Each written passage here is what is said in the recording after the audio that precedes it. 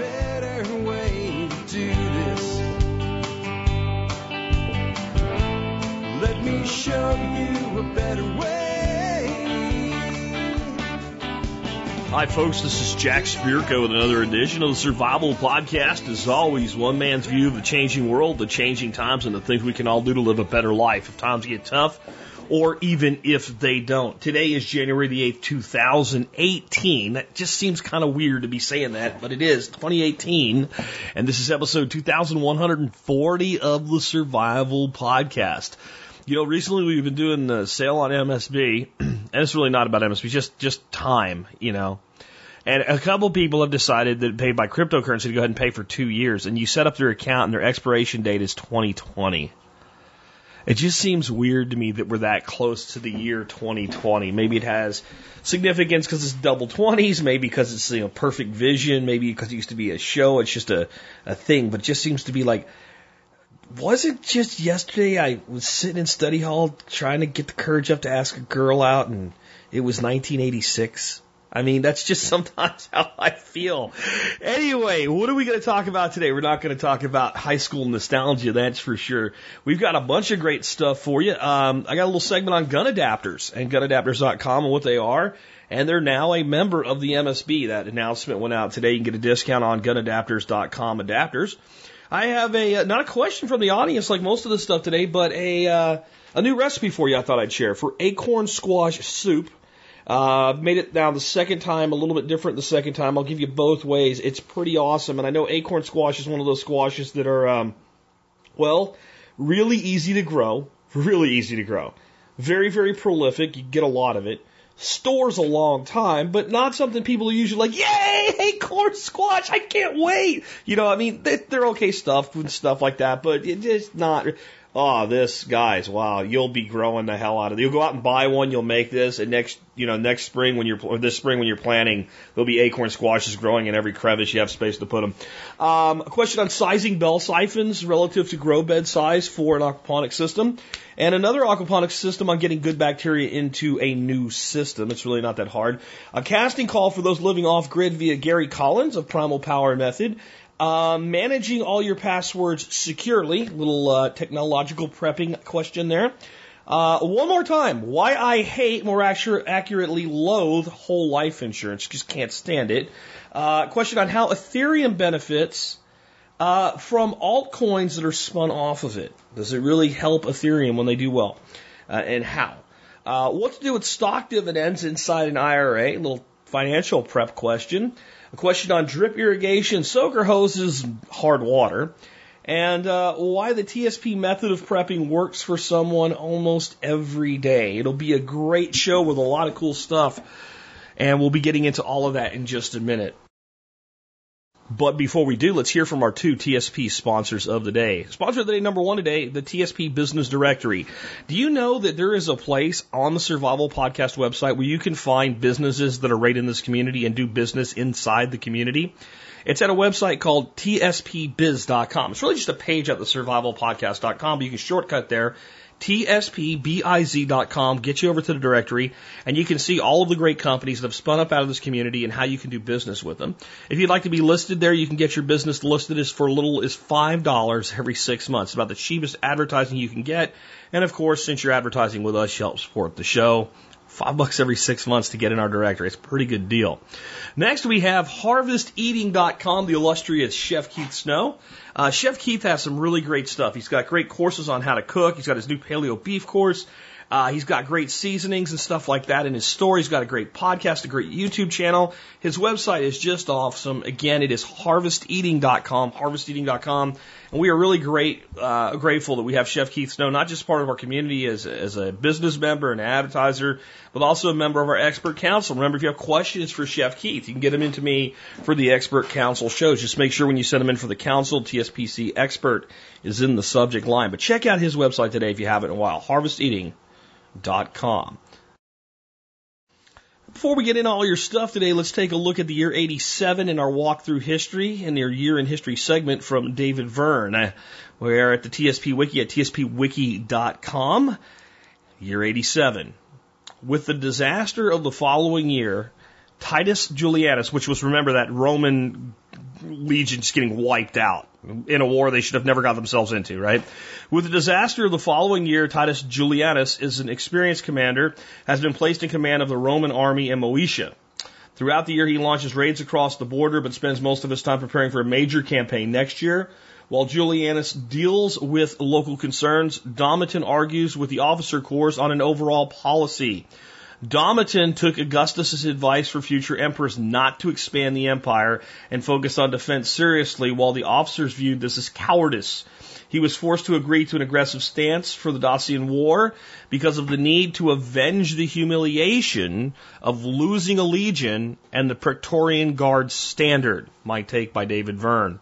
Augustus was able to convince the military to stay on defensive stance because he had won many victories and thus had won their respect. Domitian had only won sham victories against a surprised Roman ally and a raiding force. The rank and file soldiers loved Domitian because of substantial pay raises he had given them, but the officer corps saw an aggressive stance as necessary stance to destroy potential enemies while they were weak. The officers were disgusted that Domitian, who they saw as an ignorant civilian, was more concerned with roads and watchtowers than actually fighting. This is one of those places where you kind of side with Domitian, don't you? Like, see, this is the problem with people that see a military empire is the way to run an empire. There's a point at which you expand an empire to a certain size, and as it gets bigger, it's not worth it. It's not worth it. That's why the U.S. has gone into like what I would call neo-colonialism. Because we understand empire is just not going to work anymore. You have to basically leave people alone and use soft power and leverage against them and then bomb them every once in a while. Or in this time and place, you might actually send somebody to wipe out a small segment of them. That's how Rome kind of got to this point of equilibrium, and it kind of worked. But now we got to go get them. We got to go get them. Hey, they wiped out one of our legions. They took one of our standards. Hey, we got to go get them. We got to get back at them. What do we call that, folks? We call it revenge. Do you know the old proverb? Before you start out on a journey of revenge, dig how many graves? 2. 2. Not one. Not one just for your enemy, one for yourself as well. As we will see, sooner or later, that's where this path leads. If only common sense could prevail, but, it's a giant country with a whole bunch of money and a whole bunch of military and a whole bunch of quest for power, and history doesn't change, but it always rhymes, guys. It always rhymes. Year 87 at tspwiki.com. With that, let me remind you, this is your last day to get the MSB for $30. $30 a year for as long as you maintain your account. It locks that rate in for life, which is a huge discount off the normal rate of $50 that people pay all the time. It's a 40% discount. Discount code is 2018. Pretty easy to remember since we're in 2018. 2018 will get you MSB for $30 paying online. I wanted to kind of update one thing about paying online. I have just had my fill with PayPal. And I still have them as a payment method, but you have to use a credit card to pay through them. I have lost thousands of dollars over the last 2 years trying to work with PayPal to fix the problem. And the problem is that people are members. Everything's okay in their PayPal account. Everything's okay in my account. They come up for renewal and they fail to renew. It just doesn't work. And then sometimes they try to manually renew and they won't go through PayPal. I've had people tell me they've called me and said, I called PayPal and told them I'm trying to pay you and it won't let me. And I've been told, well, you should just use another payment method. I'm sorry, I pay these assholes thousands of dollars a year in merchant fees. So I'm done taking direct PayPal. If you're already on that, you can stay on that as long as it works. But on new signups and manual renewals and things like that, you have to pay with a credit card. I say if you like your PayPal account, and I do, I'm not getting rid of PayPal as a thing, do what I do. Get the PayPal credit or debit card, the PayPal debit card that you can run as a credit card, and use that link to your PayPal account for anything you do online where you need a credit card. And I'll tell you the other thing to do. If you have PayPal and you use PayPal for, basically payment stuff, and you use their credit card, all you have to do is go log into your account. I don't remember what screen it's in, but there's a little box you tick under your credit debit card.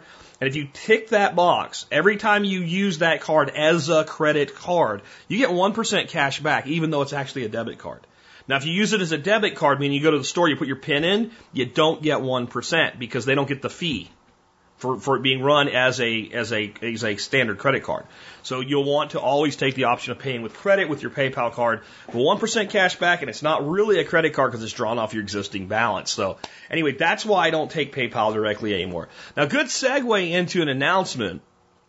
Gunadapters.com, been kind of knocking on their door for over a month now, and I finally heard back from them, and then it went from like, they won't even talk to me, to here you go. You can have the discounts that you're looking for. Here they are. Here's the codes. Just take them and go nuts with it. And I think they were busy and tied up at the end of the year or something like that. I picked a bad time to try to get in touch. But here's the deal. I put out an announcement today. There'll be a link in today's show notes where you can find it. But I got everybody a discount for the month of January on a one-time basis for 15% off of gun adapters. And that discount code, pretty easy to remember, but it is again in the announcement. But that code is TSP15. And that's everybody and anybody in the month of January can place an order at gunadapters.com and get a discount of 15%. MSB, but here's the thing. Okay, so that's a one-time use for January. That's for everybody. MSB, any order under $100, you have your own discount code. It's already in your MSB in the benefits section, and it's 15% off all orders under $100. But you can use it as many times as you want and whenever you want. It's not limited. However, this is the sweet deal, because I think most of you would probably buy enough stuff to spend $100 with them. If you spend $100 or more, you get 20% off. So if you bought $200 worth of gun adapters, you get $40 off. And again, MSB's on sale right now for $30. Just kind of an aside there. Let's talk about these things, what they are and why you'd want them. So what gun adapters are, now my understanding is they'll actually work in most shotguns, but they're made to go in break action shotguns. Think doubles and single barrel shotguns, right, that you break open. And what they allow you to do is, let's say that you have your 12 gauge out, but you have a bunch of 20 gauge shells sitting around, you want to shoot 20 gauge out of it. Well, you drop in your 12 to 20 gauge adapter, and then you throw your 20 gauge shell in the adapter, close the gun, bang, you can fire 20 gauge out of a 12 gauge. And the funny thing is, and I've done this with the sub gauge adapters, these things, those have been around forever, you get pretty damn good patterns out of them. I mean, even a 410 pattern's pretty decent out of a 12 gauge. It's crazy, but it does. I'm not sure how or why, but they do. So you can shoot different gauges. And about the only one you can't get is there's no 12 to 16 gauge, and the reason is the adapter wall would be too thin. There's not enough difference there to make a safe adapter. So you can take 12 gauge and you can shoot 20 gauge, 28 gauge, or 410 out of it, just as one example. But you could also do something like get an adapter that lets you shoot 22 long rifles out of a 12 gauge or 20 gauge or 410 shotgun. Or how about 38 special?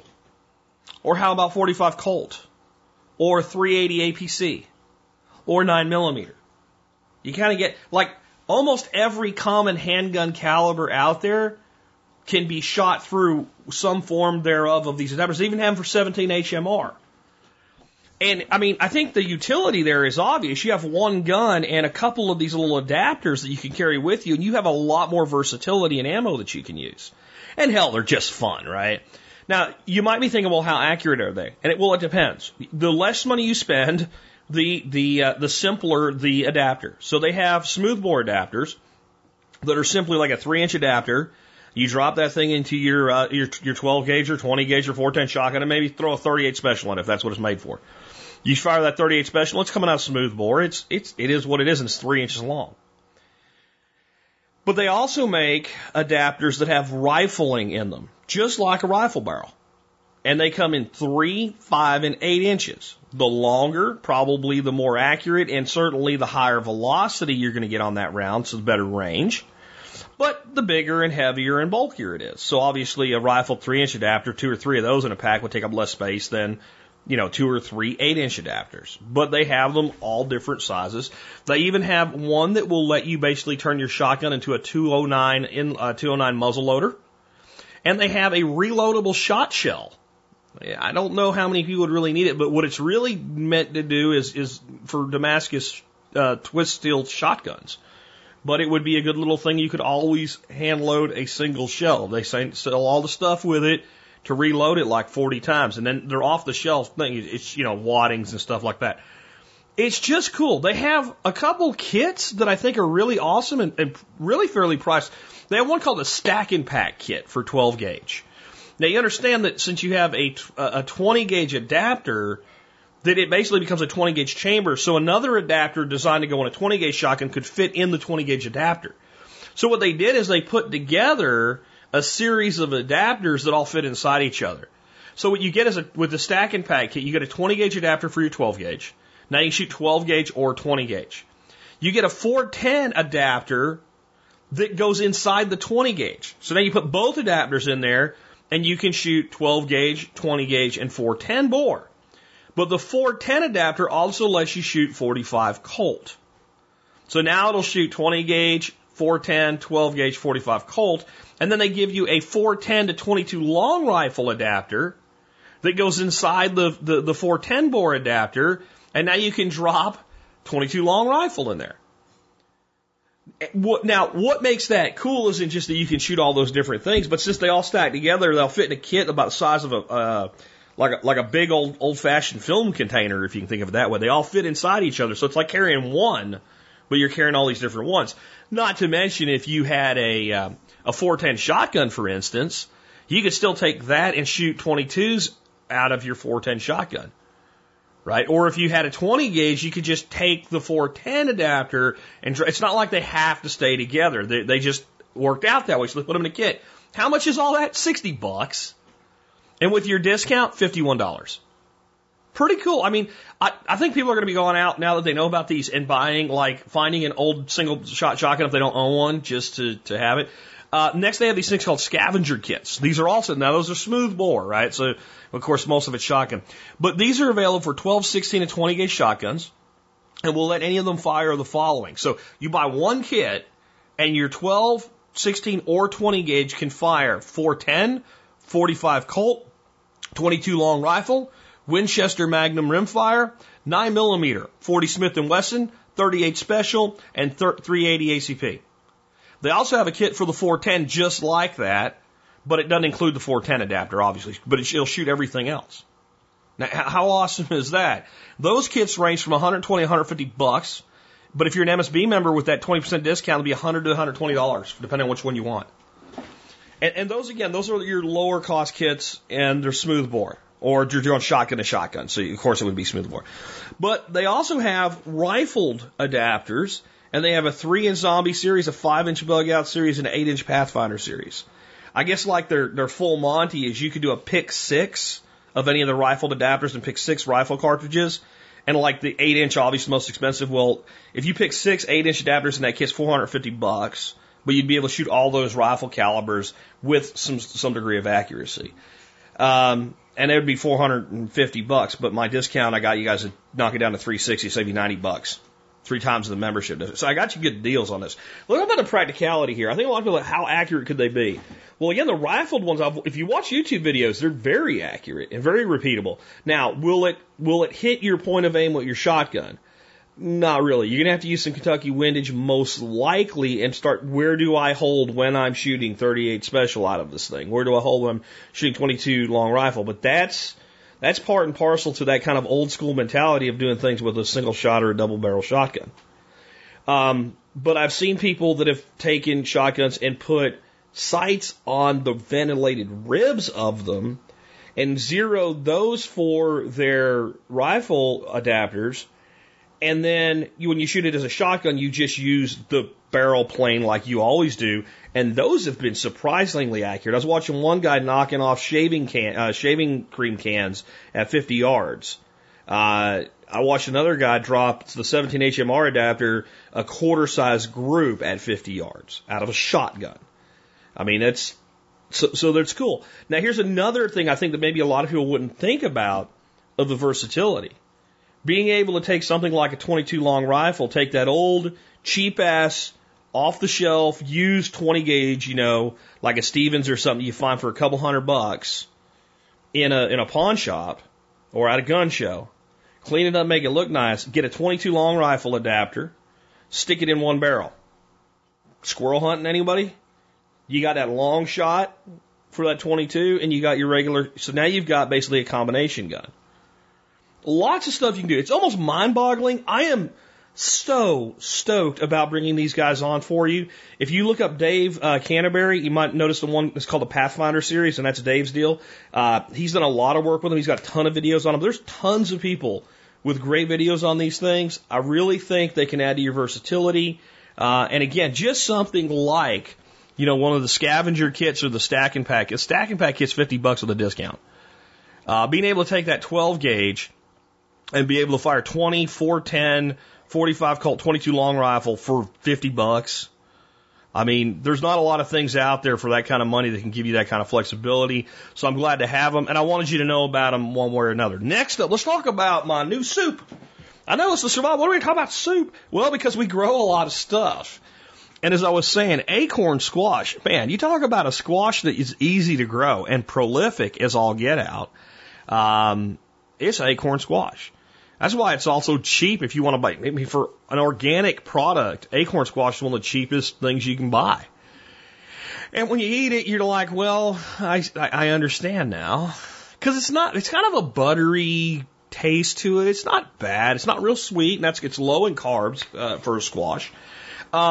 But it just isn't anything that people are like, yeah, acorn squash tonight, man. Yeah, I cannot wait. But when I tell you this soup, it turns it into that. And again, it stores really well. So this is a great crop to grow. Stores well long term with no special store. I mean, you can set this on a shelf and it will store well. And it grows well, and it's squash goat. It's fairly pest resistant. I'm not going to say it's pest immune, because sooner or later the bugs or borers will get to you with it. But it's a pretty hardy individual to grow. So here's what happened. I was watching Guy Fieri, and he did an acorn squash soup, and I was like, really? And I don't even remember how he did it. I just thought, well, we do a butternut squash soup. And I could kind of play on that. And we're in a very low carb mode right now, the wife and I, at the beginning of this year. And so I wanted to kind of keep the carbs down. So I changed it up a little bit. But here is the two different ways I made it. One had more carbs and one has less. So what you do is you cut your acorn squash in half, and you get all your goop out of it. Save the seeds, because there's no real hybrids or anything there. You can plant the seeds out of the ones in the store if you want to, and get more of them. So you take the seeds out, or you can roast them and eat them. You take that out, and you hit them with some olive oil.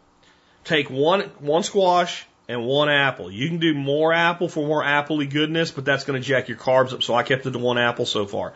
Peel that apple and cut it off the core, and coat the apple in olive oil. On the apple and the squash, on the flesh of the squash, put thyme, pretty good sprinkling thyme, a light sprinkling of rosemary, less rosemary because it's very strong, salt and pepper, throw in the oven. Roast it until the apple's brown, and until the squash you can scoop it out when it's nice and easy to scoop out and it's browned up a little bit. I found the apple needs to come out first. I'm doing my roasting at 425 on a convection roast, which does it pretty quick. If you want to do it 350, it doesn't matter. Just keep an eye on it. And when you take a fork and it easily goes into the squash is done. And remember, brown is flavor. So now we've got the squash roasted. We've got the apples roasted. We got them out of the oven. They're sitting aside. We're going to get, while that's all going on, fry yourself up as many as you want, from 6 to 12 to more slices of bacon. Oh, yeah, it just got good, didn't it? Right? You're like, wait a minute, bacon in a squash soup? You damn well right, bacon in a squash soup. Apple, squash, yeah, you bet, right? So fry your bacon up. Don't fry it real crisp, because it's going to be going into a soup. But fry it up decent, slice in little pieces, set it to drain, set it aside. Take your bacon grease, strain it into your soup pot you're going to make your soup in, and cut up one onion. It can be a rough chop because you're going to saute it. Throw the onion in there and start cooking the onion down till it's translucent. When the onion's about cooked as you're going to need it to be, mash up 2 to 4 cloves of garlic, depending on how big they are, and throw them in there. They ain't got to be chopped up, because it's all going to get chopped up in the end, all right? So then we'll saute that down a little bit more. Then we add 6 cups of chicken stock. 6 cups. I did 6 cups of water and 6 teaspoons of Better Than Bouillon chicken, but 6 cups of chicken stock. Scrape your squash out, throw it in, throw your apple in there. Do not put your bacon in yet, okay? Bring it up to a simmer. Let it simmer for a while. And the other thing we're going to do, depending on which one of these you want to do, if you're not worried about carbs at all and it's still pretty low carb, put in about a cup of chopped chestnuts while you're simmering it. If you are worried about your carbs, you want to go much lower on carbs, 1 cup of hazelnuts. I've made it both ways. It's fantastic both ways. When I did the hazelnuts, I got raw hazelnuts from the grocery store. I threw a cup of hazelnuts into a cast iron skillet, and I moved them. Actually, I used a carbon skillet so I could hand toss them, and tossed them around until they got nice and warm and began to have a smell, so I roasted them a little bit. And then throw those in there. So the chestnuts or the hazelnuts, not both. Let it cool down a bit, and then you can use a blender. You can even use an immersion blender, but a Vitamix is best for this. Put it into a Vitamix. You probably have to do that in 2 batches, and run it through the Vitamix till you've just completely annihilated everything, till it's just a creamy-like soup substance. Put it back into the pot. Now, bring it up to a simmer and add your bacon, and simmer your bacon until your bacon starts to break down just a little bit. This stuff is fantastic. With the chestnuts, I actually prefer the chestnuts to the flavor. It's very earthy. And I wanted the nuts as a thickener without using some sort of a flour or something like that. And it would, both of these soups would make a good sauce. I mean, that's how awesome they are. So the chestnut has like this earthy flavor. The hazelnuts have almost a little bit of this nut butter component going on in the background. And you could increase or decrease those to your liking. But about a cup of either. And I use when I did chestnuts, I use the pre-cooked stuff I'll put a link in the show notes. It's like a 3.5 ounce package. It's about a cup. And I'll put a link in the show notes where you can get those. And hazelnuts you can get anywhere. Man, this stuff's good. Holy crap, this stuff's good. And last night we did the hazelnut version. And I went out to my aquaponics system, and I have some microgreens growing out there, and I brought in a big bag of sunflower and daikon microgreens. And we just took a big handful of those, threw it on there, salt and pepper to taste. It was good enough that we just ate it for breakfast. Yeah, we ate it for dinner. We ate squash soup for breakfast. So that's a fantastic thing you can add to your kitchen. Acorn squash soup. And I actually believe it would work well with most squashes. We make butternut, and butternut's orange and it's sweeter. I think I like this better.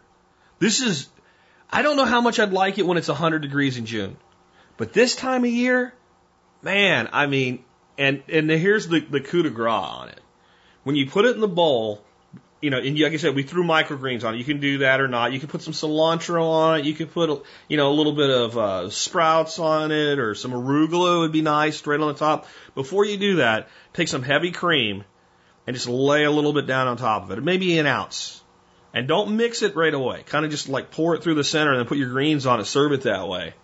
And as you're eating it, the cream, it's awesome. You can give it a try. And you can thank me later. So let's move off cooking. Covered cooking and gun stuff today. Let's talk about aquaponics a bit. So here's the question on aquaponics. Jack, how do you size a bell siphon, inner pipe and bell pipe size? I'm building the same 300-gallon stock tank aquaponics system you are, but I framed out a 6-foot by 3-foot wood box with pond liner. What size bell siphon should I use? I was planning to use a 3/4 inch inner pipe with a 2-inch bell. What are your thoughts on uniseals? The bulkhead I had originally purchased would not fit a 2-inch PVC pipe. Thanks, Jesse. Okay, Jesse, first of all, to make sure that we're on the same page, the size of your bell for your bell siphon, which is the outer pipe with the holes in it that causes the system to work and determines where the level will break at, you do not need a bulkhead for that. You have a stand-up pipe that attaches to a bulkhead or a uniseal, and you have a bell that goes over it. It just sits on it. So I don't know if there's a disconnect, or you simply wanted to use a bigger pipe, okay? But your bell has nothing to do at all, infinity, with anything to do with a bulkhead or a uniseal, right? Next thing, uniseals. I don't really like uniseals, especially for a stand-up pipe for a siphon. For a connection, like if you have an IBC and you're going to have a second IBC and you want them connected together and there's a cross pipe or something, or coming out of like a what am I looking for? Like a solid separator. Okay, they're all right. I'm okay with them. I understand they save money in the long run because they cost less. But to me, your bell siphon is something that sooner or later you're going to work on. And I just think because of how a uniseal works, that you're more likely over time to have failures. And bulkheads are extremely easy to reuse. And I think for your stand-up pipe in a wicking bed, in a setting the level in a deep water bed, or for an ebb and flow, you are better off with a bulkhead. Because we're talking somewhere in the neighborhood of $6 to $12, depending on the size of the bulkhead. And unless you're going to be building a system where there's dozens of these, even a half a dozen of them, it's not that much money compared to the system. I think you're better off. And I prefer Banjo as my brand of bulkhead. And if you've seen my stuff on bulkheads, one of my big things is a bulkhead should have reverse threads, so that when you're dealing with anything else with it, you don't loosen it up by accident. Right? So when you're screwing in a PVC adapter so a pipe can go into it, when you're tightening, you're not going to turn the bulkhead. All right? So that's and end up loosening it when you're pulling one out or something like that. So reverse threads on your bulkhead, BANJO, Banjo bulkheads are what I recommend. Sizing the pipe. You probably won't have a problem with a 3/4 inch pipe. Most of my 50-gallon ebb and flow beds are being run with a 1-inch pipe and a 2-inch bell. So you got a 2-inch bell that goes over a 1-inch pipe. They work really good. And we decided to go with 1 inch on a 50-gallon stock tank because you're moving about 25 to 30 gallons of water because you have a displacement from the media, right? And you want to make sure that you can get all that water out of there quickly when that cycle starts, and so that it gets down to the bottom quickly and it can break.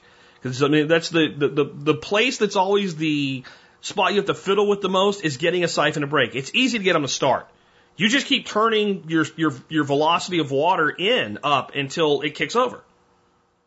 And there's some things you can do with, like adding length to your pipe, putting an elbow on it, putting a reducer on the stand-up. There's all kinds of little fiddly things you can do to make it start a little easier, but in the end, it's pretty easy to get them to start.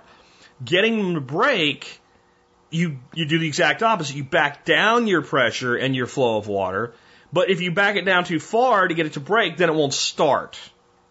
So you have that balance you're always fighting. So the faster your dump, the quicker we move that water out of there, the more reliable our break's going to be.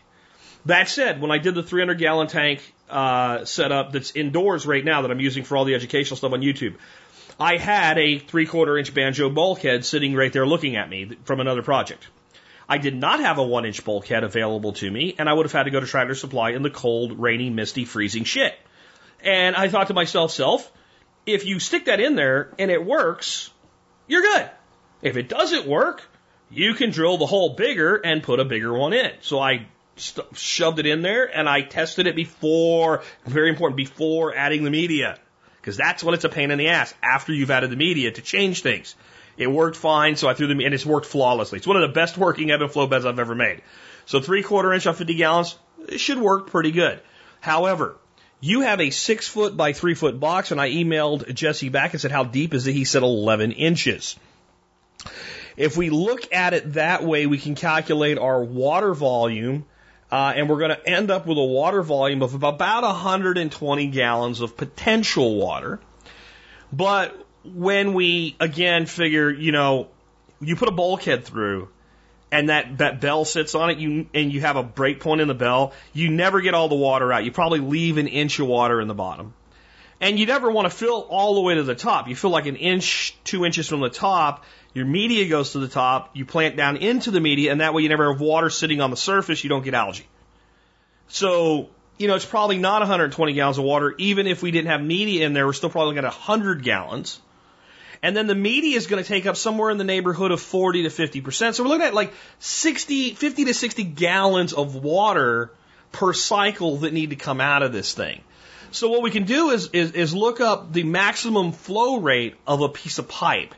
And one of the important things to understand when you're sizing your projects is that pipe volume is not linear, it's exponential. And what I mean by that is you would think that a 2-inch pipe is double the capacity of a 1-inch pipe. You would be wrong. The gallons per minute maximum, if you're shoving as much as you can get through there with as much pressure as you can get through a 1-inch pipe, is about 16 gallons a minute. The maximum gallons through a 2-inch pipe is 55, which is more than 4 times. From 1-inch to 2-inch, you increase the volume of water flow more than 4 times. Hence, when we go from a 3/4-inch pipe to, let's say, a 1 1/4-inch pipe, we have a pretty big increase. So if we were worried about that volume and we want to jack it up, we can get 11 gallons a minute again through a 3/4-inch pipe, and we can get about 25 gallons through a 1 1/4. Now understand, on a bell siphon, we're not going to get that much. We have a lot of pressure when that siphon triggers, but we don't have the maximum amount of pressure that we can put through that pipe. Let's assume we can get even 60%, let's say 50% to make the math easy. And that would mean that in a 1 1/4-inch pipe, we would be able to move about, 12.5 gallons a minute of water. And I can tell you from playing with siphons, it's more than that. It's more than half. So what we can do then is we can say, well, you have about 50 gallons, and if we did a 1-inch pipe, you probably are going to move somewhere around 10 gallons a minute. So it would take 5 minutes for that cycle to run with a 1-inch pipe. And it might actually run a little faster than that. Is that fast enough? Probably so. But I would probably step up to a 1-inch to a 1.5-inch stand-up pipe. If I went to 1 inch to 1 1/4, I'd probably buy a bulkhead, is what I'm saying, and go up a bit. If I went up to like a pipe that's maybe 1 1/4, I would probably increase my bell to a 3-inch bell. And then probably you're looking at going a little bit bigger. I think a 3-inch would fit just fine inside of a 4-inch media excluding pipe. But you might look at going, I think seriously though, 1-inch it would probably be just fine there. Again, I've run 3/4 in a 50-gallon tank, and it seems to be good. Now, here's what I would actually say to do. You have the 3/4-inch bulkhead. Set it up. Put 3/4-inch pipe in it and run it empty and see if it'll run. See what the discharge rate is. While it's discharging, stick a 1-gallon bucket under it and time how long it takes and find out what your discharge rate is. As you get toward the bottom and your flow slows down, do it again. See what the time of cycle is and see if you get a clean break. If you get a clean break, it'll work with 3/4, but test it since you already have it. If you were going out and buy, I would say at least 1-inch. And 1-inch pipe, 2-inch bell siphon, I know that works. 1-inch pipe, 2-inch bell siphon, 4-inch media excluder, that's what's on the majority of my beds. And it works flawlessly. Better than just about everything else we do. So there you go. That's kind of the way to think about it. But I'm back to with aquaponics. People get so wrapped up in how, well, what about this and what about that and what if this and what if... Listen, I'm back to what my shop teacher, Mr. Fox, taught me in 9th grade when we were debating 308 and 3006. And I was a 3006 fan. And I was like, well, if you do this and if we're doing a 220 grain bullet, we use H414 powder. And I was like this ballistics geek when I was 14 years old. And he's like, Spirko, come here. And he pulls me aside because you don't know what other kids you can say this in front of without, causing trouble. So he's like, come here, let me tell you something. So he makes sure nobody's listening that shouldn't be. And he's like, if your aunt had balls, she'd be your uncle. Meaning, don't worry about what if. Just go with it, man. And I've always remembered he was a good teacher, obviously, because I'm telling a story he told me this far into the future. So that's your aquaponics thing. Next question I have is basically, how do we get good new bacteria into a brand new aquaponics system?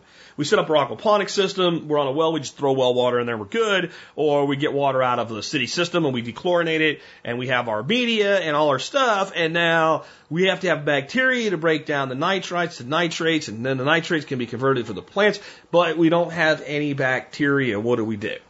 All right, well, honestly, overall, through time, this will take care of itself. And if we put what I call disposable fish in there, and we just accept that some of them are going to die, as they produce waste and do what they do, bacteria will show up and colonize. However, that's usually not what I do. With an aquarium or an aquaponic system, I usually seed it. The best way to seed it is just take maybe a gallon or two of water from an existing healthy system and just dump it in there. That's you right there. You're golden. There are products that you can buy that are just chock full of good bacteria. The one I like best is a product called API Quick Start Aquarium Bacteria. And it's like $11 for enough to do like 1,000 gallons or something like that. So you can dump a jug of that in, as well. But remember this, the bacteria have to have something to feed upon to multiply. So unless we add amendments, and like I said, I've done things like add some liquid kelp, add some Garrett juice before the fish.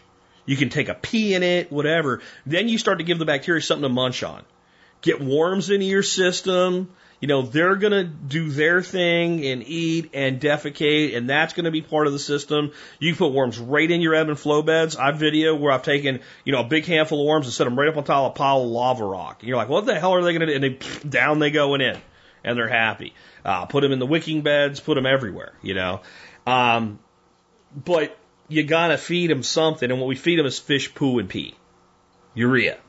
So we need to get fish in there at some point, or the bacteria reach a point where they're just kind of like, I'm starving.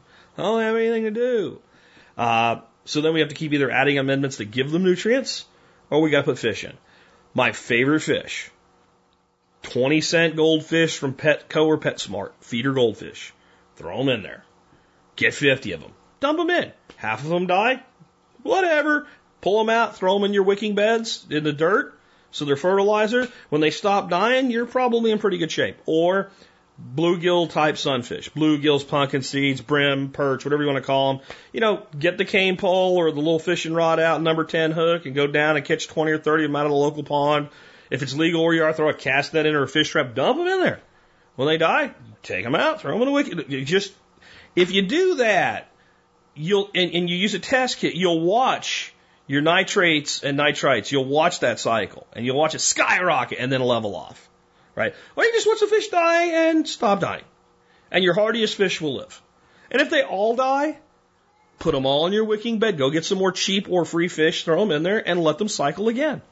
It will take care of itself. It is not that complicated. And I don't know, the poor fish. These are fish you would use for bait. I mean, come on. I have empathy for all living creatures. But in the end, these things, the type of fish we're talking about, the destination of the average feeder goldfish is to go into somebody's tank and be eaten by another fish. And the little bluegills and perch and stuff that we would get out of a local pond, right, they are forage fish. Bass and trout and things like that eat them every day. So there you go on that. Next up, Gary Collins of Primal Power Method is working with somebody in the media on some level, I don't know all the details, but with featuring families living off grid. Okay? And they're looking for full on off grid people. If you want to know more about it and might be interested in being part of it, you can email Gary at primalpowermethod.com and put something like off-grid living in the subject line, and he'll know that's what it's about. Tell him you're interested. That's all the details that I have right now. I don't really have a big interest in participating in non-reality TV, which is what I think it all is.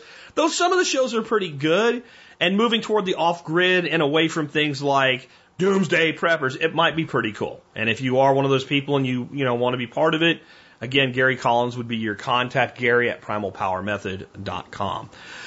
Next up, I have a question on managing passwords and keeping them secure. I have always used RoboForm. I love RoboForm. I've been using it for over 10 years. It has an extension. It works with Safari, it works with Firefox, and it works with Chrome. It also works with Internet Explorer if for some reason you've been living under a rock and still use Internet Explorer, whatever the hell they call it now, Edge or whatever the hell it is.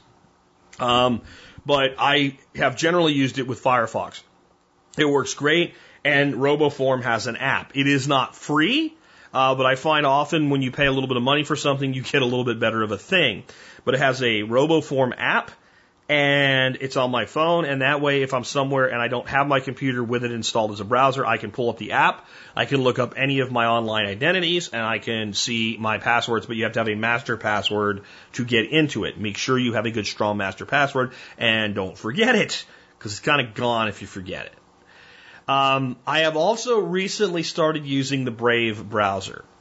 Brave is a browser in development. I first talked to you guys about the Brave browser when we were talking cryptocurrencies, and I talked about basic attention tokens. By the way, I recommended buying basic attention tokens at about 12 to 15 cents, and they're up over 70 cents now. Just saying, okay? But I really like the Brave browser. Brendan Eich, I think is his name, is the guy that invented JavaScript. He's the guy that developed Mozilla and the Firefox browser, and eventually the social justice warriors pushed him out of his own company. So he went out to do other things. He started the Brave browser. I love Brave. It is not completely free of some annoying things yet, though. It will have occasionally be on a website and you're trying to do something that doesn't work. 99% of the time it works as good as anything else out there. It doesn't have anywhere near the number of plugins for it, and the RoboForm plugin doesn't work. My understanding is the Brave team is aware of this, and they are going to add support for RoboForm. I don't know if that means they'll have to build their own extension for it, or if they're going to get somebody to do it, or whatever, but it doesn't work. However, if you use a Mac, the way RoboForm installs on a Mac, you can see your RoboForm data from any browser and use it. If you're on a PC, not so much. Not so much. So what I've been doing is whenever I don't automatically remember a password, I open up Firefox and hit edit for that page in RoboForm. And then I get that data, and I'm now using a plugin for Brave called Bitwarden. Bitwarden is free. It seems to work very good. If you have Brave on multiple devices and an account, it will synchronize across all your devices, something I always liked about RoboForm, but it's free. And it honestly, in many ways, it works better than RoboForm. Brave also has some autofill features where it starts to learn things like your address and all, and will fill forms out for you pretty quickly. It just seems to know sometimes, oh, that's what you're doing, boom, and it fills the form out for you. I have not looked for an extension that will do autofill of forms and things like that and store things like credit card information yet, but that's one thing like that Bitwarden doesn't do, and I haven't looked at the other password managers for Brave yet, but that's something else I loved about RoboForm.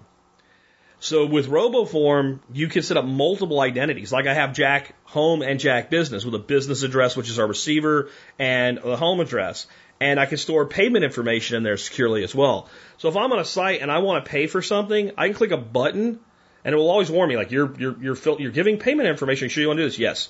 And it will autofill my credit card information, the expiration date, CV, all that stuff. Now, again, it's only as safe as you make it. So you got to have a good, strong, secure password.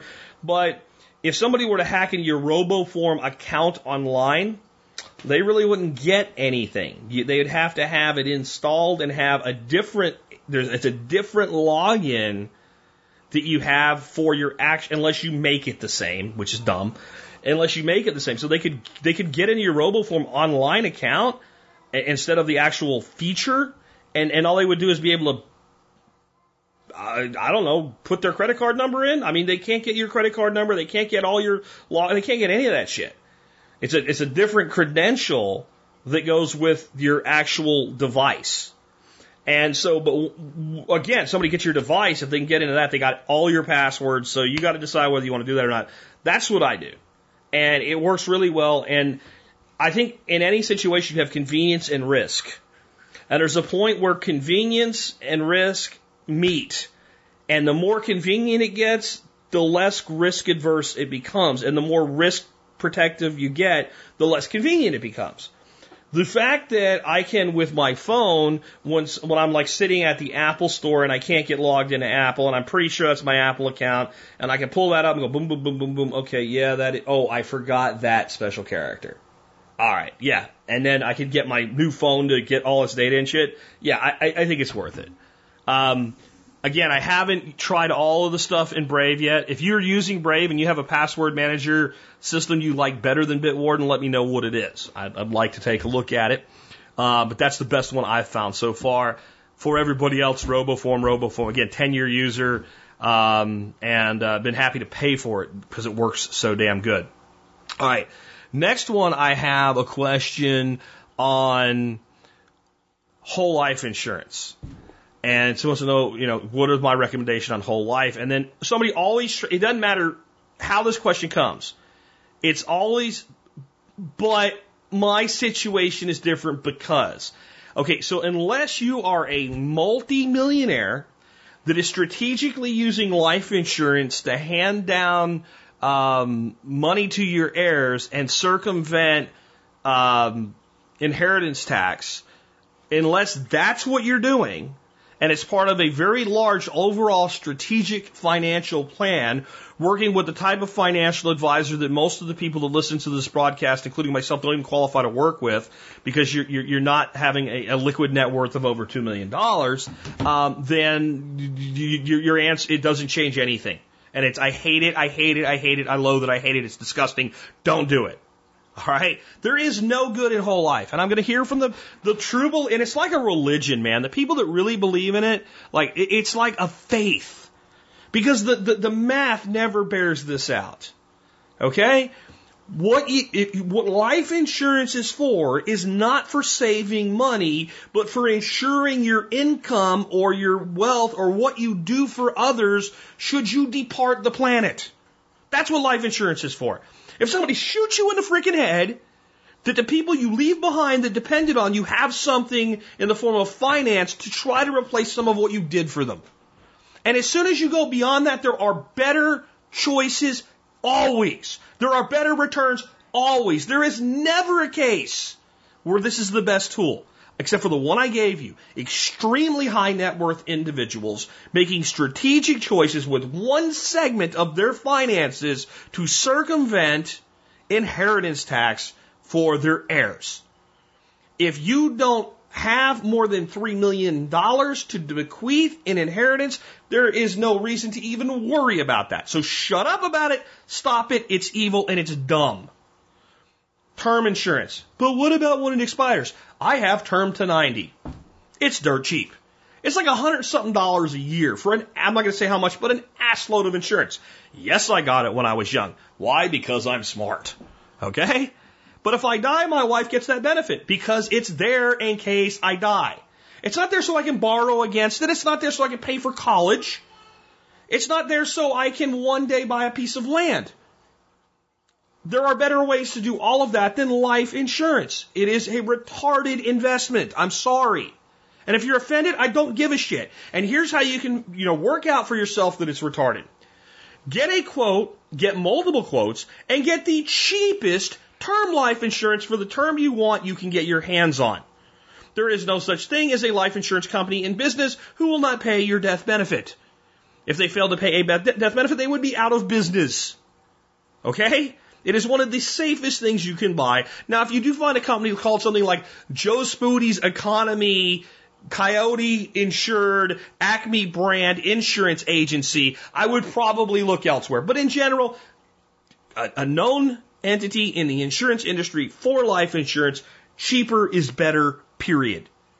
Figure out what that term is. I wouldn't look at anything less than 30-year term. Unless you're probably going to die and they don't know it, okay? But 30-year term to 90, there's decline, all kinds of terms. Find whatever term product seems to be best for you. And remember, when you're 80, you don't need to leave money to your kids in the form of life insurance. You need enough money to go in the ground or get set on fire. That's what you need. Okay? So there's a point at which you don't need life insurance anymore. Then, figure out what a whole life policy for the same death benefit would be.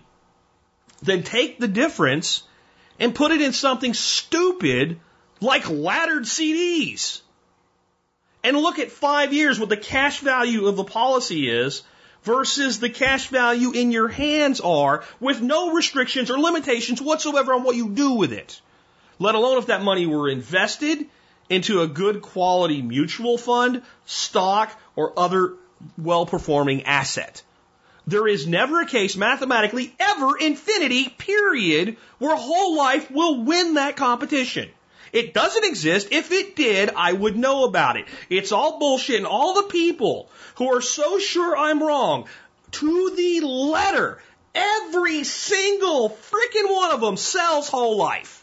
And guess what? They get a commission almost equal to the entire first year premium when you buy it. And most companies are looking at a residual for at least 10 years on your whole life policy. Gee, I wonder why they're so convinced that it's a good investment for you. And I'm not even saying they're lying shysters. Most of them aren't. They've been programmed by the company they work to believe the bullshit that comes out of their mouth.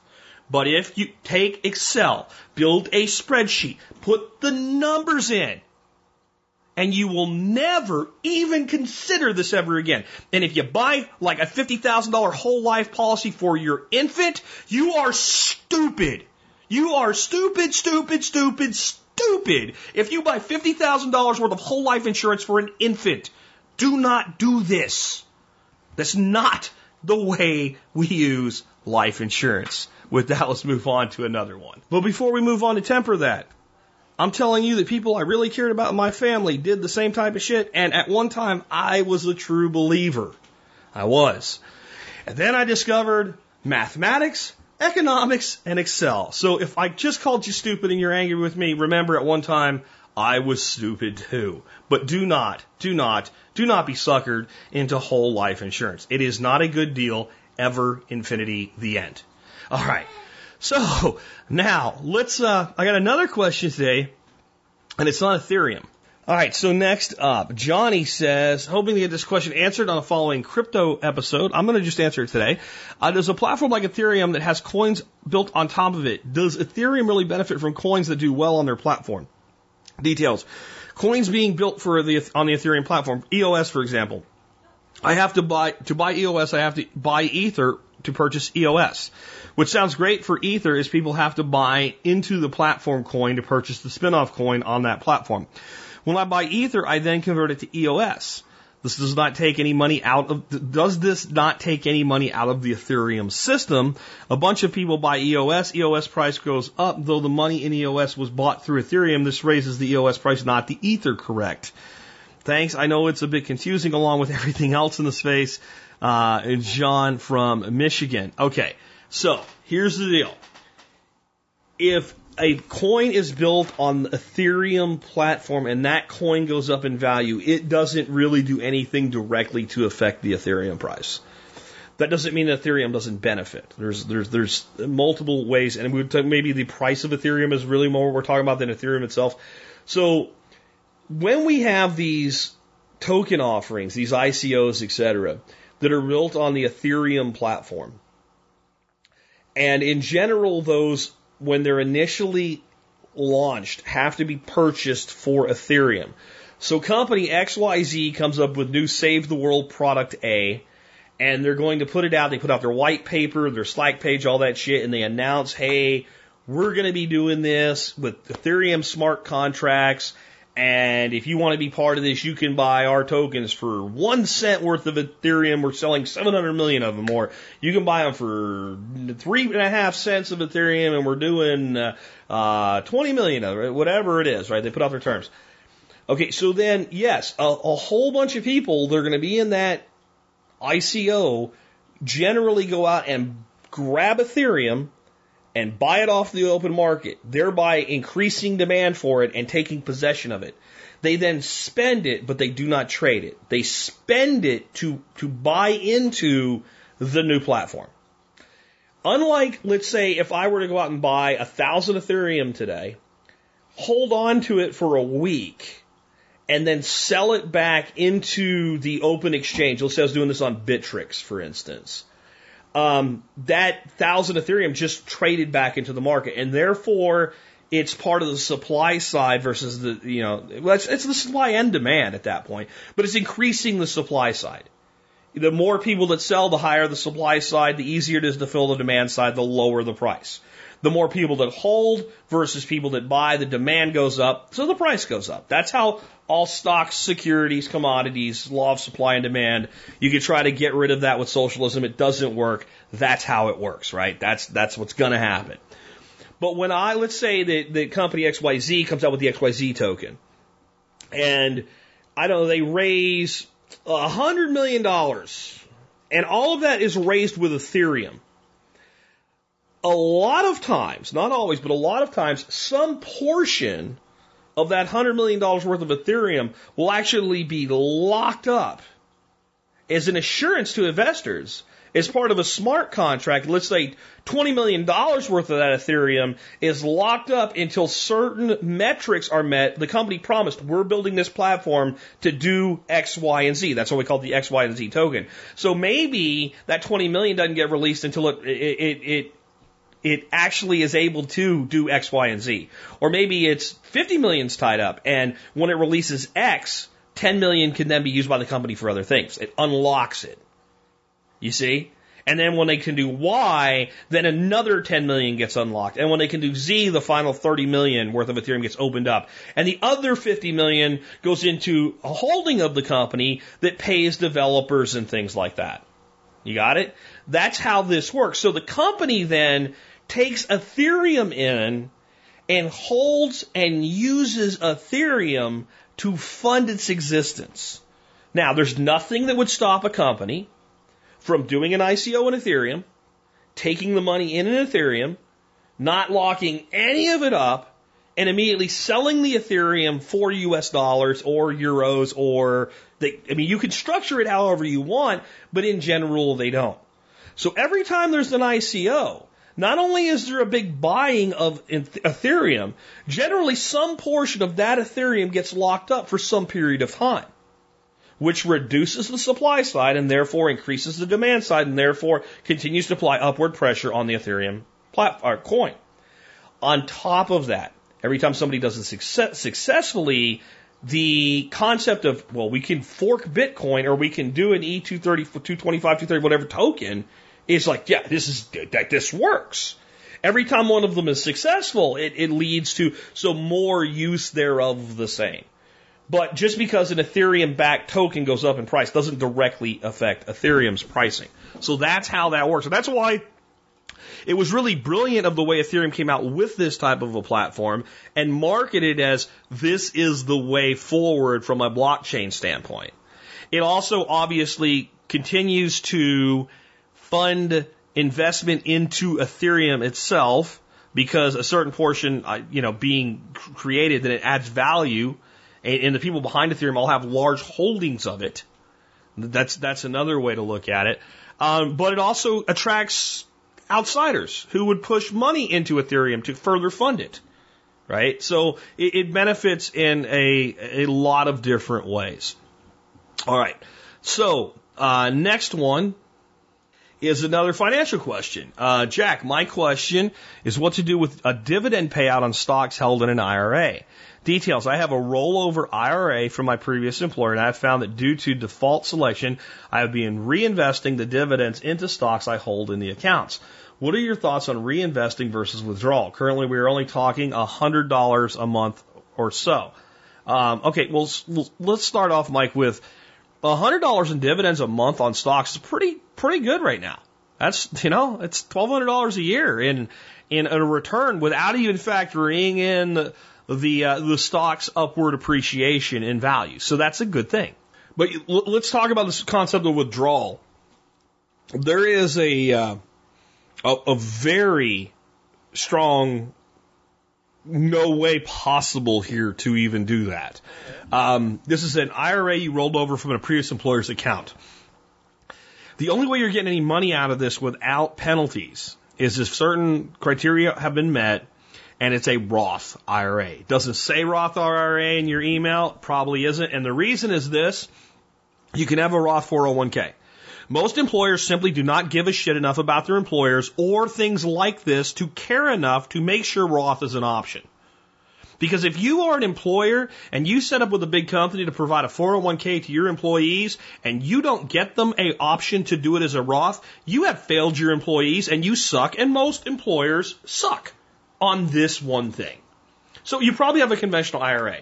Now, on top of that, even if it was a Roth, we can't withdraw interest and dividends tax-free from a Roth.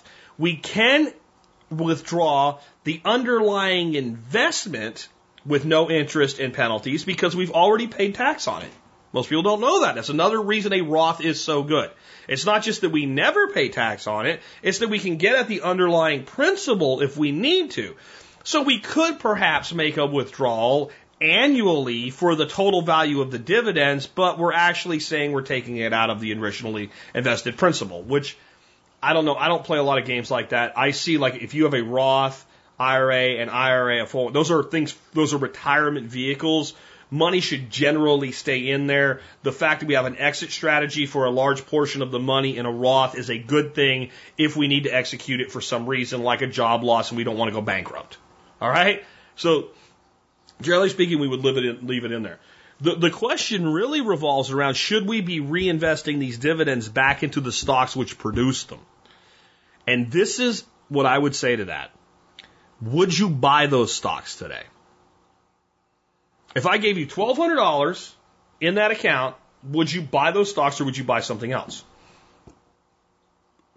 And the reality is, you probably aren't sure. You wouldn't be asking this question, but that's how you have to frame it.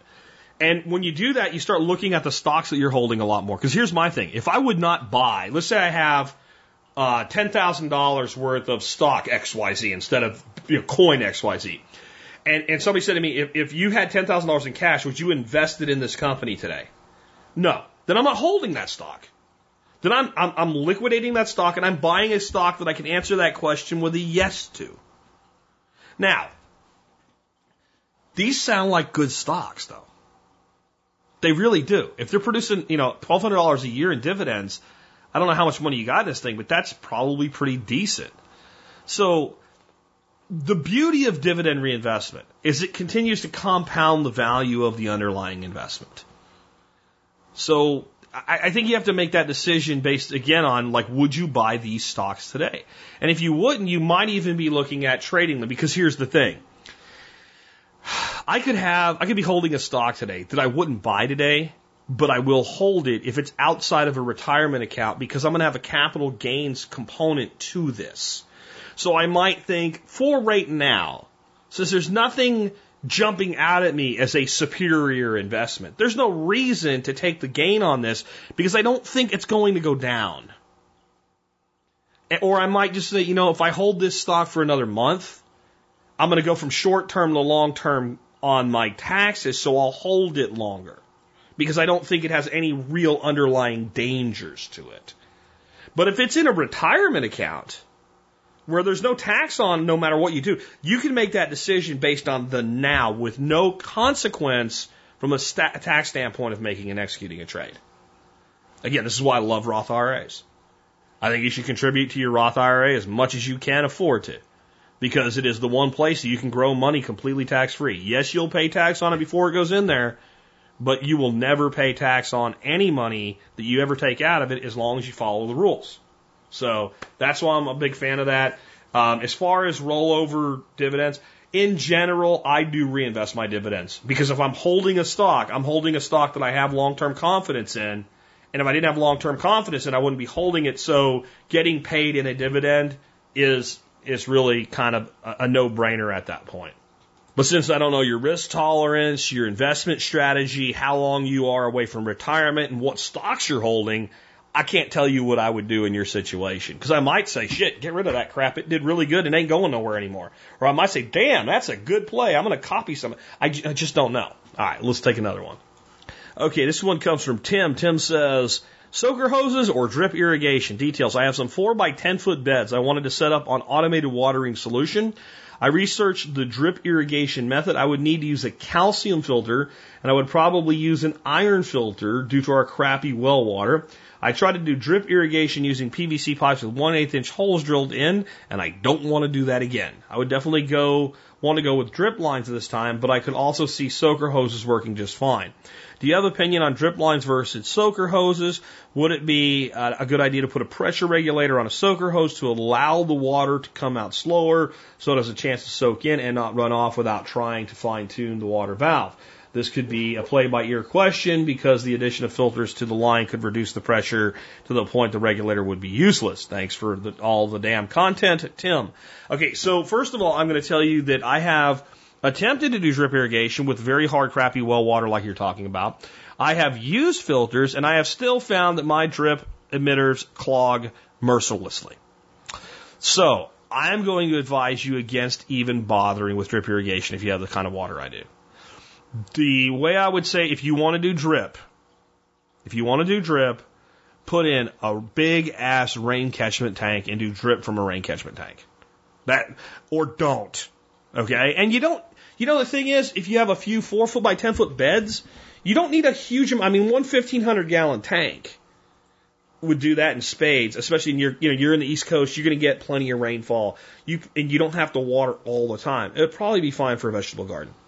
In fact, you could probably do quite a few 10-foot beds with one 1,500 gallon tank on a drip timer. And if you elevate that tank at all, you can probably run them without any kind of additional upgrade to your pressure. If not, a simple SureFlow pump would work. But I would do that before I would jack around with a bunch of filters that are probably going to clog up sooner or later anyway and make you miserable. And by the time you figure out that they're clogging up, your emitters will already be clogged. Soaker hoses. They're cheap. They do work. They do have some issues with hard water eventually making them not work so well, but they're so cheap and they work for so long, they're probably your better play out of the two.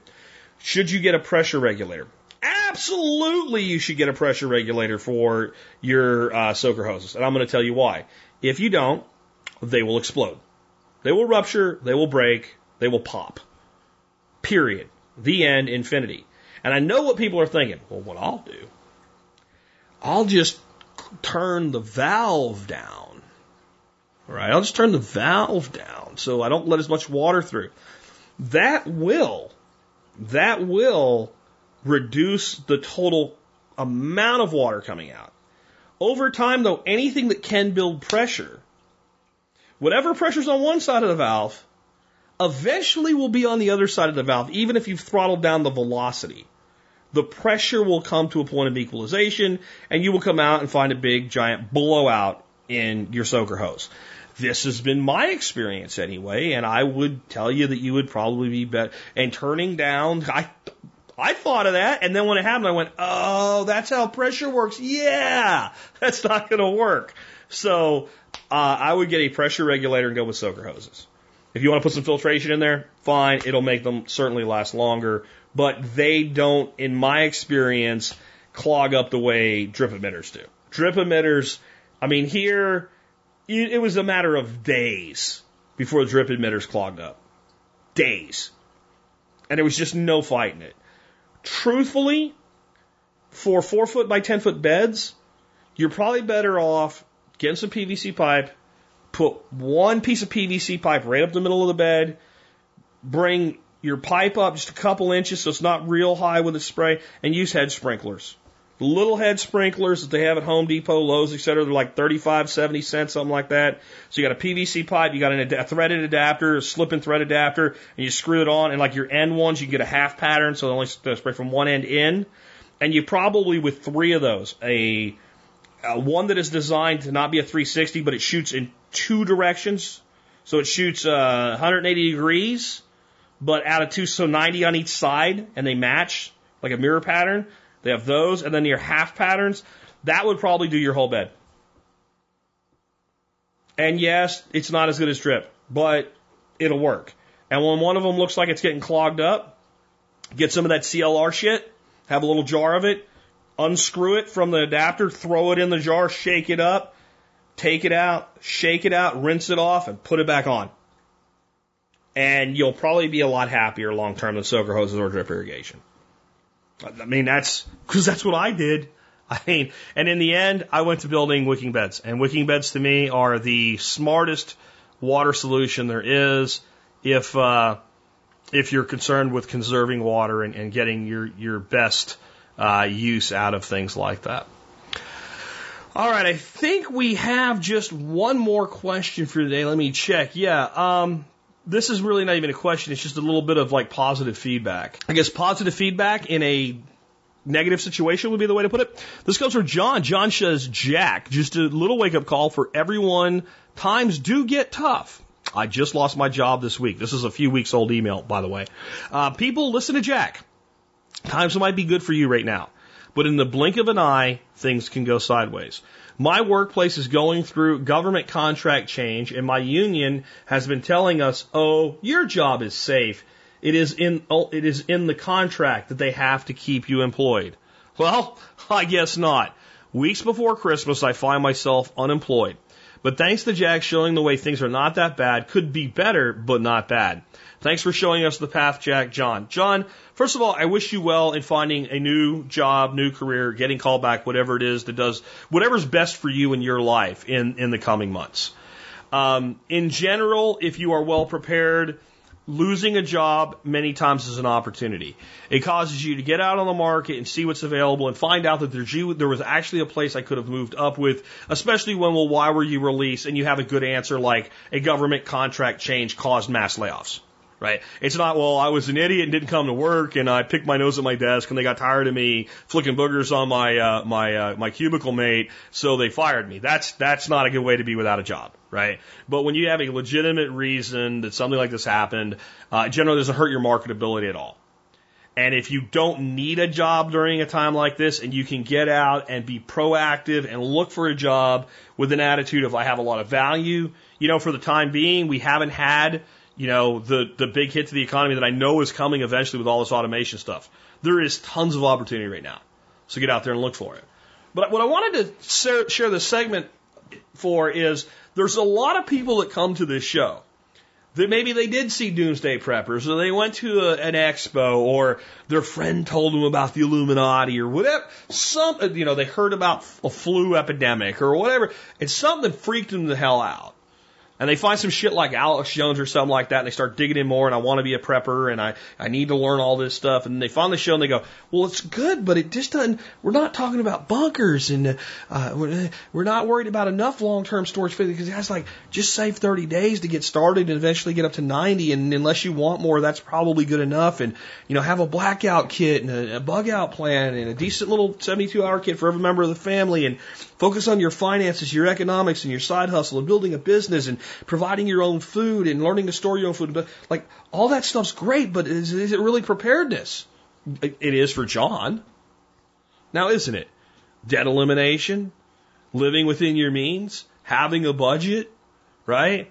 Growing your own food, storing enough food to make it 3 months if you have to.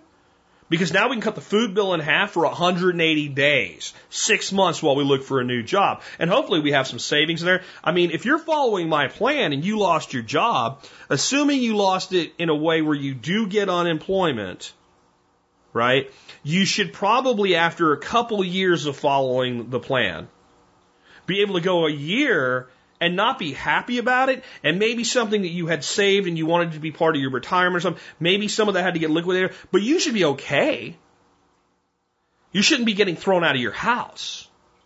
Now, if you're not there yet, don't beat yourself up. Follow the methodology and you will be. And the way I put it in the show notes, this is how TSP saves somebody's ass at least once a day.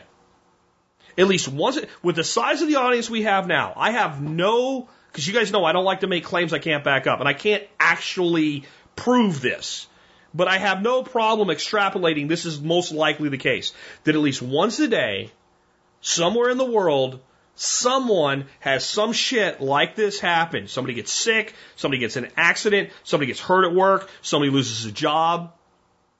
Something happens. A family member goes wacko and ends up in the pokey and they have to take off work and then something happens to at least one person every day who goes, geez, this isn't going to be that bad. A car breaks down. You get in an accident, it totals your vehicle, and you have to wait for the insurance, and something like that happens. You think everything's fine at home, you come home, you get served with divorce papers. You got a big family, and your wife's going after you for everything you have. That's probably one of the worst ones. And in many instances, the mentality that you've learned here helps you even through something that bad. That's why we teach what we do. That's why we say, helping you live a better life if times get tough or even if they don't. If we're building the plan for the good time with a hedge against the bad, we make our lives better. And when something like a job loss happens, I'll tell you what I want. This is what I want for all of you out there. This is my goal. If I can get the majority of people in this audience to this point, I will feel that everything I've done has been worthwhile. You go to work, and they say, well, we need to go see HR, and you think, oh, it's a change to some paperwork or something, and you're being downsized, outsized, whatever it is. Then at that point, you go like this, shit. And you go clean your desk out and whatever, and get your severance package or whatever, call your wife and tell her, and the first thing you'd want to do is call up an old buddy or two and say, hey, maybe for a drink tonight, I'm celebrating. And when they say, what are you celebrating? I just got canned. They're like, oh, you want to go drink and bury yourself? No, I'm serious. And that you go out that night and, don't get yourself into a damn DUI because no amount of prep in the world can happen. But you have a beer with a couple old friends, you sit back, you talk about your life a little bit, and you relax, and you go home and you say, you know what I'm going to do? For the next week, I'm going to be a housewife or house husband. I'm not even going to worry about it for a week. I'm going to put out a few fillers. I'm going to take some time with my family, see this as a gift, and I'm going to put together a plan. And I'm going to go out there and proactively seek the next thing in my life, and I'll know it'll be better than what I had last time. Because I can afford to be the person that looks for it that way. Because I'm going to be okay, and I'm just going to take some time to myself and my family and focus on what matters and go forward with optimism. If I can get you there, then you're really prepared. Because if you can't be that prepared and you think you're going to be prepared for the apocalypse, you're just deluding yourself. Anyway, with that, we've come to the end of another episode. I'd like to remind you one of the ways you can help support the Survival Podcast is how. You can do that by doing your online shopping where? tspaz.com, tspaz.com. That will show you all of my reviews on Amazon. They're all there. And you can see all the different products reviewed. They're all in categories. Now you can see cooking and, tactical and bags and gear and homesteading stuff and permaculture. You name it, we got it all broken out. And we are kind of doing a lot of cooking stuff at the beginning of the year because I have new recipes and stuff like that. And I'll tell you one thing you got to have in your kitchen or your kitchen sucks. Black pepper. Now, if you're allergic to it or something, I'm sorry. It sucks. But for most of us, black pepper is a key ingredient to the kitchen and to all the things that we cook. You're not using cracked black in your cooking. You're using stupid, pre-ground. Oh, God, no. No. And, you realize, the economy that pepper represented at one time, like the Silk Road and stuff like that, oh, my God, it was like one of the most revered commodities in the world. Wars were fought over pepper, right? And now we can just get it delivered to our house for a couple bucks. Thing is, it's not all the same. The best black pepper in the world is Tilicherry black peppercorns. And it's made from this, it's grown in this one little spot in India. It is the best black pepper in the world. And if you buy it in bulk from a company called Spicy World, you'll pay about what you would pay to buy cheap, old, stale peppercorns in a grocery store. It's like $13 a pound. And what I do, I buy it by the pound. I put it in the little jelly jars. Throw the lids on them. I throw them in my little vacuum sealer and vacuum seal them up. Put them in the pantry. Whenever one's empty, I go get another one. When I'm down to 2 jars, I order another pound. And that's the way I do that. This is the best black pepper you will get your hands on. Really, really is. Now, there's other kinds. I don't know if you know this, but pink peppercorns, white peppercorns, green. They're all the same plant. They're just different stages of ripeness. And actually, I do not recommend Spicy World for the Malangs, where there's 3 different color peppercorns and all. But I don't know what it is, man. It's something about their black peppercorns. It is just the best I've found for the price. Value to price ratio, that's what I'm always teaching, right? Spicy World Teal cherry peppers, you can find it on the review today. You can find it in the cooking section at tspaz.com. But remember, it doesn't matter what you buy. If you go to tspaz.com before you shop online and start there, you help support the Survival Podcast and everything that we do. tspaz.com. That brings us to our song of the day. The song of the day today is by John Lennon. It's called Nobody Told Me. And it's going to be one of those songs, like if you think you've never heard it, and as soon as you hear it, be like, oh yeah, I've heard that song. John Lennon actually wrote this song in 1976, and it was the title at the time was called Everybody's Talking, Nobody's Talking. He recorded this song at a session for his 1980 album Double Fantasy, but decided not to include it on the set, and he gave it to his Beatles bandmate Ringo Starr instead. Ringo was going to record the song on his 1981 album Stomp and Smell the Roses, but when Lennon was shot and killed on December 8th, 1980, he didn't feel comfortable recording it. So John Lennon's original recording finally surfaced in 1984 when it was released as a single and included on Milk and Honey, an album comprised of songs recorded during the Double Fantasy sessions that didn't make the cut. It was a big hit, reaching the top 10 in both the United States and the United Kingdom after John Lennon had passed away. Little kind of trivia thing that's kind of cool in it. The line, there's a UFO over New York and I ain't too surprised, was taken from an actual incident. In 1974, John and his girlfriend, May Pang, which was during his separation from Yoko, were living in an apartment overlooking New York's East River. When John saw what he thought was a UFO, according to Pang, John yelled out the window, "Come back and take me with you." That's kind of interesting. What I like about this song is it's actually like so much of Lennon's lyrics in his solo career so relevant to today. Here's some of the lyrics in it. Everyone's talking and no one says a word. Everyone's making love and no one really cares. There's Nazis in the bathroom just below the stairs. Always something's happening and nothing's going on. There's always something happening cooking and nothing in the pot. They're starving in China, so finish what you got. Nobody told me there'd be days like these. Strange days indeed. Everybody's running, no one makes a move. Everyone's a winner, and no one seems to lose. That reminds you of anything? It says there's a little yellow idol to the north of Kathmandu. Everybody's flying, and no one leaves the ground. What is that little yellow idol in this song? The little yellow idol north of Kathmandu comes from the poem The Green Eye of the Yellow God by J. Milton Hayes. The first stanza says, there's a one-eyed yellow idol to the north of Kathmandu. There's a little marble cross below the town.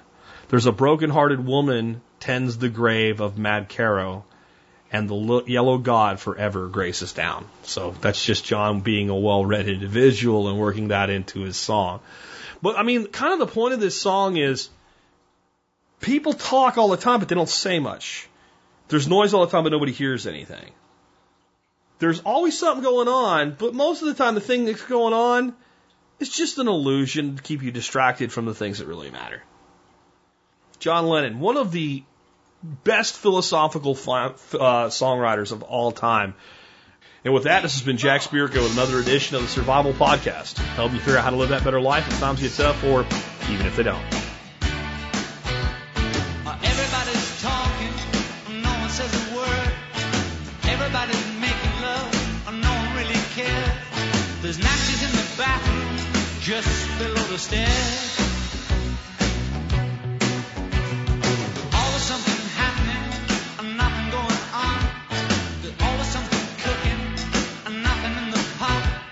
They're starving back in China, so finish what you got.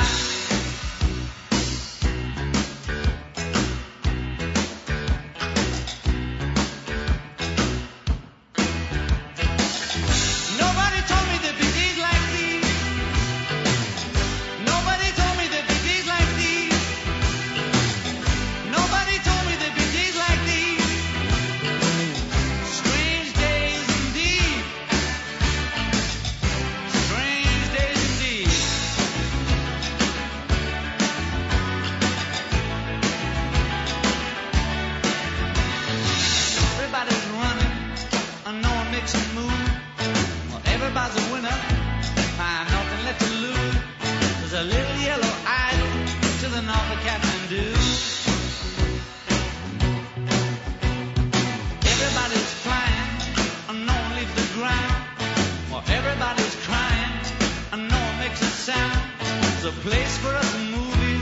You just gotta lay around.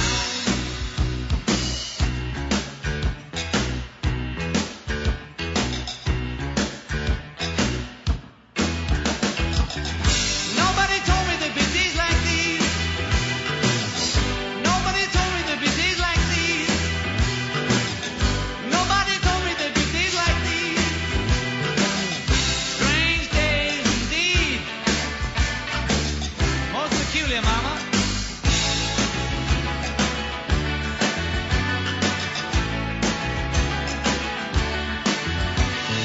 Everybody's smoking, and no one's getting high.